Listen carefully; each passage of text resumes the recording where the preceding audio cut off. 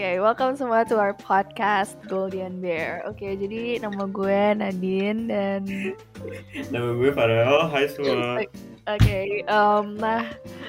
ini tuh bener-bener baru pertama kali. Maksudnya kita tuh upload podcast gitu kan. Jadi channel Golden Bear ini tuh berarti baru banget brojol alias lahiran gitu kan ya. Nah, Brojol gak tuh? iya dong, brojol gitu kan. Jadi biar agak hits gitu guys. Nah, jadi sekali lagi welcome to our first episode di Golden Bear. Oh my god, pembukaan. Gunting mana gunting gitu kan. Iya, Nah, ntar gue yang digunting. Nggak gitu, kayak gitu ya. Oke, buat episode hari ini kita bakal ngebahas tentang social media as our comfort spot. Nah, mulainya dari mana nih enaknya nih kira-kira? Nah, mungkin pertanyaan ya dari gue dulu. Nah, Okay. lu sosial media apa yang paling sering lu gunain? Kayak lu nggak bisa hidup tanpa aplikasi itu. Kayak lu bawa Ya, yang kemana-mana sudah sampai pasti sih tidur. Instagram ya. Kenapa tuh? Jelasin dong. Nah, Instagram tuh karena udah lama kali ya makanya, maksudnya kayak almost my whole life gitu pakai Instagram kan. Jadi ya kemungkinan karena itu juga, dan kayak ada post-post tentang binatang, ada hal-hal yang gue suka gitu kan. Nah, kalau untuk Anda sendiri nih, Anda gitu kan, interviewer gitu. Nah, untuk Anda sendiri nih, Apa ya? Kalau apa gitu? sama sih. Oh, kenapa? Berikan alasannya, beserta Soalnya kayak alasannya. kalau misalnya kita ngomongin aplikasi yang kita bisa ngomong sama orang lain, terus kita juga bisa dapat entertainment kan. Yes. Itu tuh paling enak emang di Instagram. Oh, gitu. Kalau misalnya di Twitter, gue nggak ngerti Twitter itu gimana cara masang thread, nggak bisa ngemasang tweet.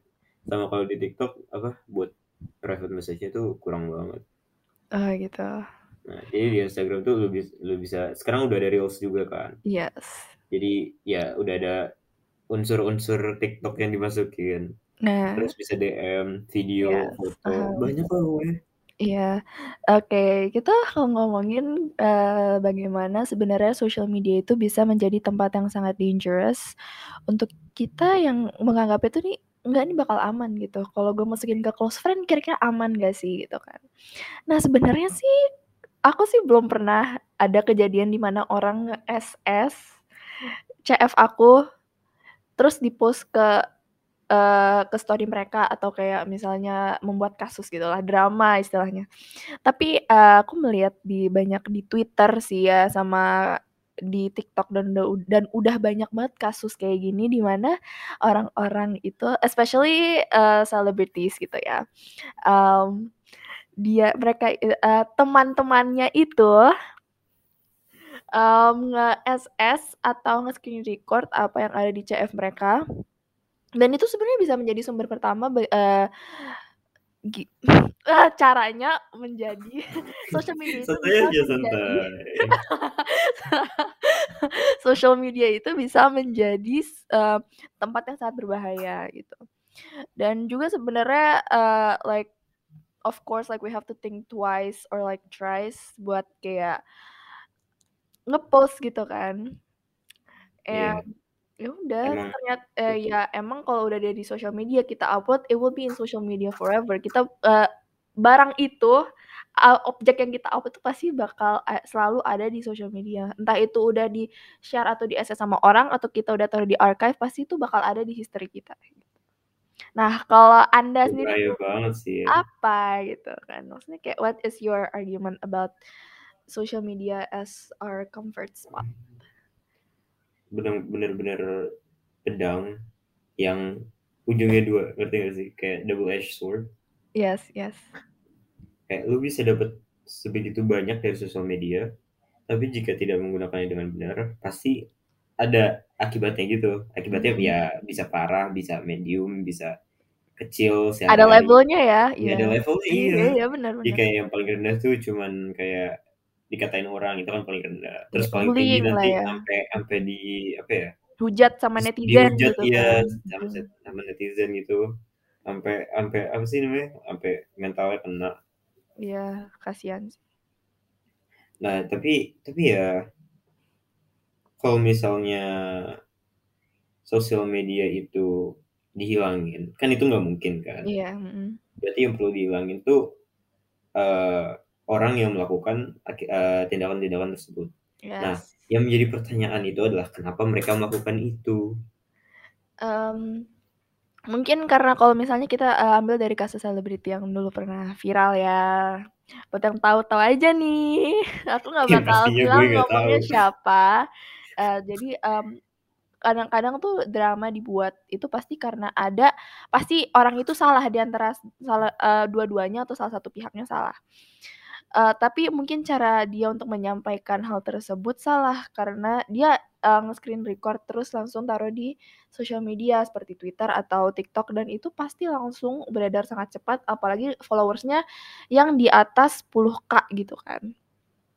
Nah, di situ tuh bener-bener yang kayak pasti panik dong, maksudnya kayak Iya, gue lagi iya, iya. CF nih, tapi kok kayak orang-orang kok pada Udah pada tahu gitu tahu ya. masalah ini gitu, terus kayak tiba-tiba kok Instagram gua rame, banyak hate comments gitu kan. Nah itu tuh yang kayak tadi Farel bilang, itu ada levelnya, kok dia mainin korek api. Oke oke Oke, lanjut lanjut. Nah, lanjut. Nah, oke. emang sih bener kata Farel kan, itu ada level-levelnya, ada level 1, level 2, level 3, level 4, level 5 gitu kan. Nah, Cuman ya kayak itu ya, ya lanjut gimana tuh? Gimana? lanjut. Enggak, Anda lu dulu Oke aja. oke gue duluan. Ya itu emang yang pasti kalau ada kesalahan pasti kayak ada dampak gitu nggak sih? Kayak ada yang kita dapat apa gitu kan. Iya, tapi Masalah ada kecil deh, masalah kecil kita misalnya ngehujat kakak kelas di close friend kita, maksudnya kayak kita jelek-jelekin kakak kelas itu. Terus tiba-tiba salah satu teman kita yang kenal dengan kakak kelas itu, tiba-tiba mhm, DM kita, "Lo maksudnya stab apa? in the Bilang back kayak banget gini," ya. gitu kan. Terus kayak ya, "Lah kok Kakak tahu kan aku taruh di close friend?" Itu pasti kata-kata yang keluar dari typing-an kita gitu kan. Iya, iya. Pasti curious loh, dia dapat informasi dari mana, pasti dari salah satu close friend gue, gitu. Mempertanyakan siapa yang di close Iya, friend lu yang nyebarin. yes, correct. Makanya gue kalau di close friend cuman nge-share-nya, apa gue nggak pernah nge-post di close friend. Gue sih yang sering, tapi alhamdulillah ya, gue nggak pernah kayak ngalamin hal tersebut gitu. Walaupun kayak gue sering kayak ngehujat, maksudnya kayak ngejelek-jelekin orang gitu kan, tapi ya ketahuan deh sifat gue. Nah, tapi pokoknya intinya maksudnya kayak gue kayak ngomongin keluh kesah gue tentang orang tersebut gitu, bukan nge-hate ya. Tapi gue tuh emang anaknya tuh begitu, gue nggak pernah berani buat speak up ke orangnya Ngomong karena di depan. takutnya dia malah iya, malah takutnya dia nggak bisa nge-respect opini gue gitu. Tuh, dan juga Oke, jangan mumpung mumpung kita masih ngebahas kayak nge-hate and then ngomong speak up gitu ya. mhm, Yang paling nggak enak tuh kalau gitu, kayak lu udah berani speak up, oke mereka tahu. Tapi mereka ngebalikin ke kitanya nggak sendiri, bawa temen-temennya satu geng iya sampai bawa counsel itu. iya, Kayak ada mhm. dendam pribadi ya gue. Iya, dendam pribadi, "Aduh gara-gara siapa nih dan Aduh kenapa?" siapa ya. Gitu. Ya tapi Mmm, ya kalau kayak gitu kan bisa kelihatan kalau mungkin mereka emang deket, deket banget. Tapi menurut gue ya itu kan masalah pribadi ya. mhm. Kayak if you're mature enough buat handle it sendiri, ya why not? Iya, tapi kadang-kadang emang kalau orang itu emang termasuk orang yang maksudnya famous di sekolahnya gitu kan. Kita ngomongin di kalangan sekolah dulu emang sering terjadi gitu kan. Mhm. Emang sering terjadi pada anak-anak yang mungkin kayak sering dikucilkan atau emang ya famous, cuman dia membuat satu kesalahan yang bisa kayak buat orang tuh ngehujat dia sampai habis-habisan. Itu yang buat aku kayak nggak habis thinking gitu kan, nggak habis pikir gitu kan. Kenapa orang-orang kayak nggak langsung bilang ke dia gitu, maksudnya kayak, "Eh, lo salah nih, lo coba benerin ini, coba lu lakukan ini," gitu kan, untuk kayak, ya lu bisa memperbaiki ini ya, kayak gitu, maksudnya kayak nggak usah ditaruh di sosial media walaupun dia famous, walaupun itu dia kayak mau orang biasa, mau famous juga gitu kan, kayak ngapain lo taruh di sosial media gitu kan, lu bisa kayak ngomong, lu bisa DM, lo misal kalau ketemu, ya lu bisa bilang ke dia suatu hari kalau misalnya lu ketemu gitu, emang kalau lo temenan gitu kan enak ya, maksudnya kayak lu nggak muncul-muncul drama, tapi sosial media itu tidak lengkap dengan drama. Berarti kalau nggak ada drama bukan sosial media namanya. Iya. Emang kalau ya seperti yang lu bilang itu kalau misal di kalangan teman-teman sekolah itu ya itu yang paling gak enak. So kan biasanya kan kalau satu sekolah kan biasanya follow-follow masing-masing kan. Kalau Mhm. satu tahu, semuanya tahu, guru tahu.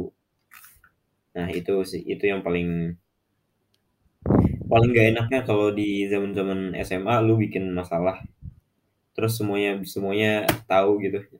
Nggak banget sih. Enggak banget. Apalagi sekolah aku di sini nggak bakal nyebut nama sekolah ya. Apalagi sekolah kita tuh famous gitu ya. Famous. Iya, Udah mulai. udah mulai famous. Tapi emang namanya pun famous gitu kan.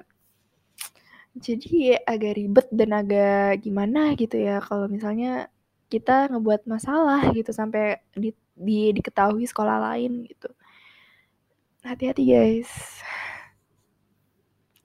Oke, I guess habis ya, maksudnya kita udah nggak ada lagi yang dibahas dan juga mungkin di next episode kita juga bakal ngebahas hal yang serupa gitu kan, maksudnya yang pasti remaja friendly gitu. Remaja friendly ya. Remaja friendly, Pasti ya, pikir semoga dong. kalian bisa Ya, kayak connect gitu sama apa yang kita bahas. iya. Oke guys, thank you Anyway, for listening to our podcast. Apalagi ini kan baru lahiran ya. baru lahiran berojolan Ya, belum nyampe 1 minggu.